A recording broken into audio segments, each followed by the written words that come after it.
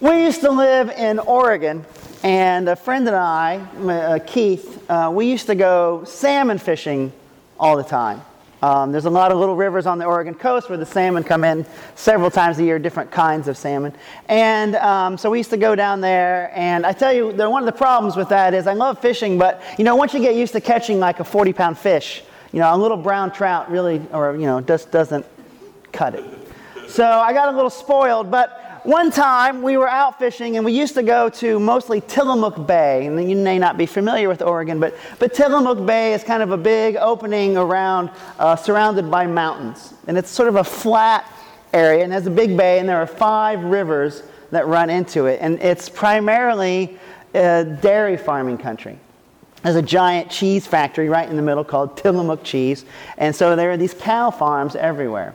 So Keith and I were out, and we're in the actual Tillamook River, which is not a big river, right? It's a little tiny river, and it's kind of flowing through these cow fields. I just want to kind of set the scene for you. So there's this little river, and it's about from here to the back wall wide, maybe not even that wide. And it's kind of in a flat area. And there's little trees kind of growing up on each side, and the cows are over there sort of munching. But of course, it's Oregon, and it's on the coast, and so it's raining, because it's always raining. And it's springtime, so the water is running pretty fast coming out of the mountains. And I'm there fishing, and Keith is somewhere else. And we're wearing waders. Right, so I've got waders that come up to about, here. And I've got the special shoes with the felt soles, so I can kind of walk in the mossy rocks of the river. So springtime, the water's about 50 degrees, it's running really fast, and I'm fishing, and by fishing I mean I'm throwing a line into the water. I haven't caught anything, it's really slow. And so my mind and eyes kind of begin to wander. And so I look out and across the river, there's, the trees, and they're like Christmas trees, they're filled with lures. Right? Instead of ornaments, there's all these lures hanging off of the tree. And I'm bored, and I'm thinking, I'm not catching any fish. I bet I could just walk over there, across the river, and get those lures. Because the river's not very deep, necessarily. And so I start walking across the river, and I get about halfway, and the water's about here. And it's cold, and it's moving fast, and there's slippery rocks. And I'm thinking to myself, John, this is surely the stupidest thing you've ever done. And you're going to die in this river surrounded by cows because you're wearing a giant bag around your body. And it's going to fill with water and drag you down out into Tillamook Bay. But I'm in the middle of the river. So what do? Do I go forward? Or do I turn back? So, as it turns out, I did go forward. I went across the river, and I did retrieve some of the lures, and I found an even shallower spot to get myself across, but it also was almost equally terrifying. And I say this because, water is one of those things that is absolutely essential for our life. Right? In fact, 90% or something of our bodies is water. And, if you've ever seen the cremains of someone, when you take the water away, there's not a whole lot of you left. Right? So we're mostly water. Water is essential for our life. We have to have it to be who we are.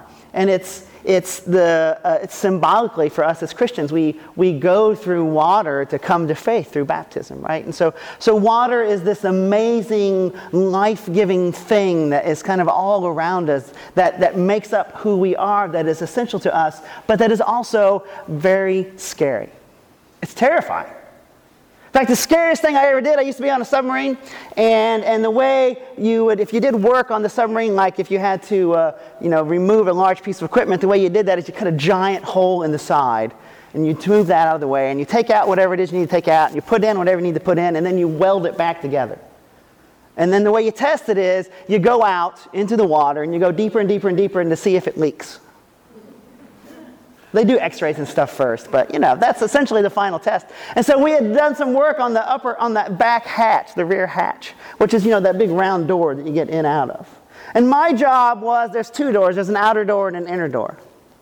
And my job was, every 200 feet till we got all the way down as far as we're supposed to go, was to open the inner hatch to see if the outer hatch was leaking. And let me tell you that a hole as big around as my pinky, at 1,000 feet below the surface of the ocean, the water comes in mighty fast.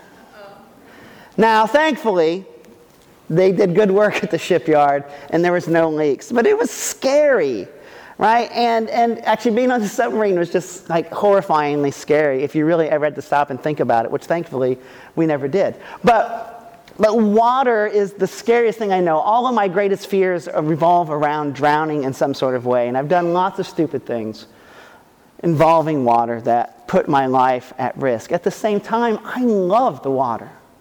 I love being by the lake. I love going on boats. I love being at the river. I don't really like the beach so much, but that's not because of the water. It's because of the sand and the sun. I'm not a big fan of those things. But I love water. I'm okay with like a nice restaurant overlooking the beach. That's cool. But I love water. But at the same time, I have a really sort of healthy respect for what water can do. And I think this all sort of diatribe is moving to the point where I think when we hear things like the fear of the Lord, a lot of us kind of have that doesn't sound right. I mean, we're not afraid of Jesus, right?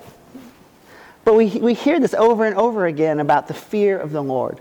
And I think the fear of the Lord is a bit like my fear of water, right? It's this awesome, amazing force, this great and powerful thing that is absolutely essential to our life, and yet it's so far beyond our understanding that we need to treat it with respect. We need to approach it with reverence, right? So when we talk about the fear of the Lord, we're not talking about some stern Catholic nun in the sky with a giant ruler ready to rap your knuckles. We're talking about respecting and being reverential to this awesome creative power that loves us. Right? That wants the best for us. That is absolutely essential for our true thriving. Right? That we can't really thrive as people without God. And so when we think about sin, right? I think the best way to think about sin is not as there are like these rules and you can follow the rules or not follow the rules. But more like when we do the things that God wants us to do, it leads to our thriving. But when we do the things that are not in accord with God's plan, with what we want to do, when we just do what we want to do, things don't always go so well.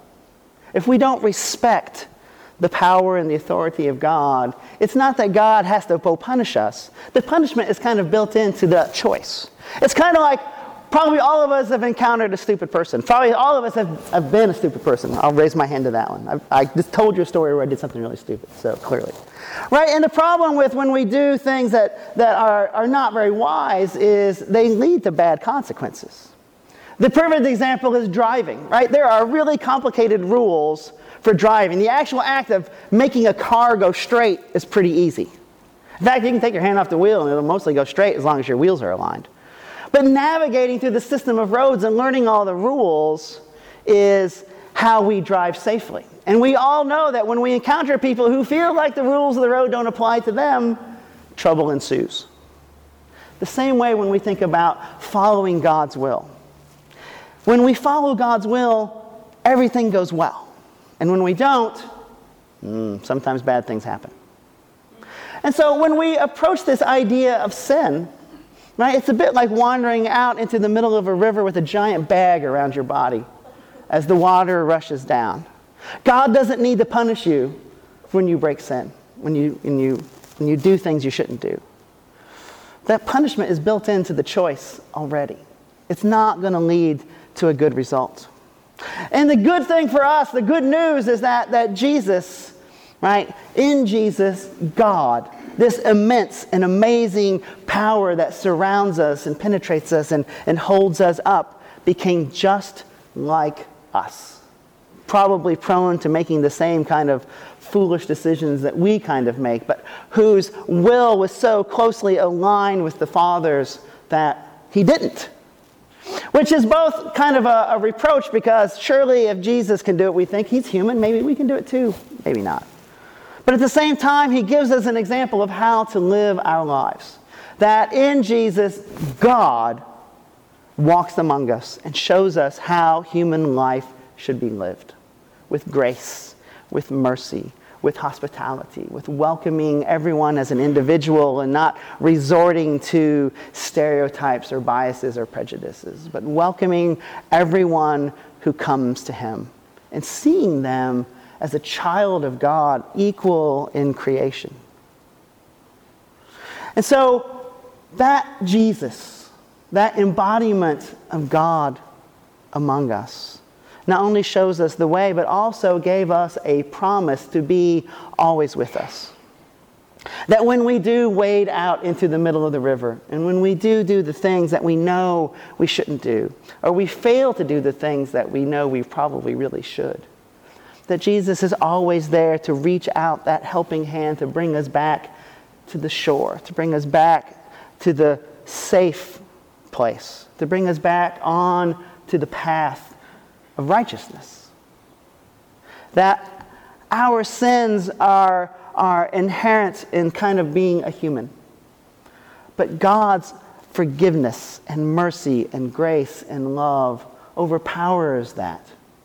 And that we as the people of God, when we come together in the community, we hold ourselves accountable to God's will. And we, at our very best, we offer that helping hand as Christ to one another to keep us from getting into the really deep water, to bring us back from the edge, and to hold ourselves together in safety as we walk the path of Jesus.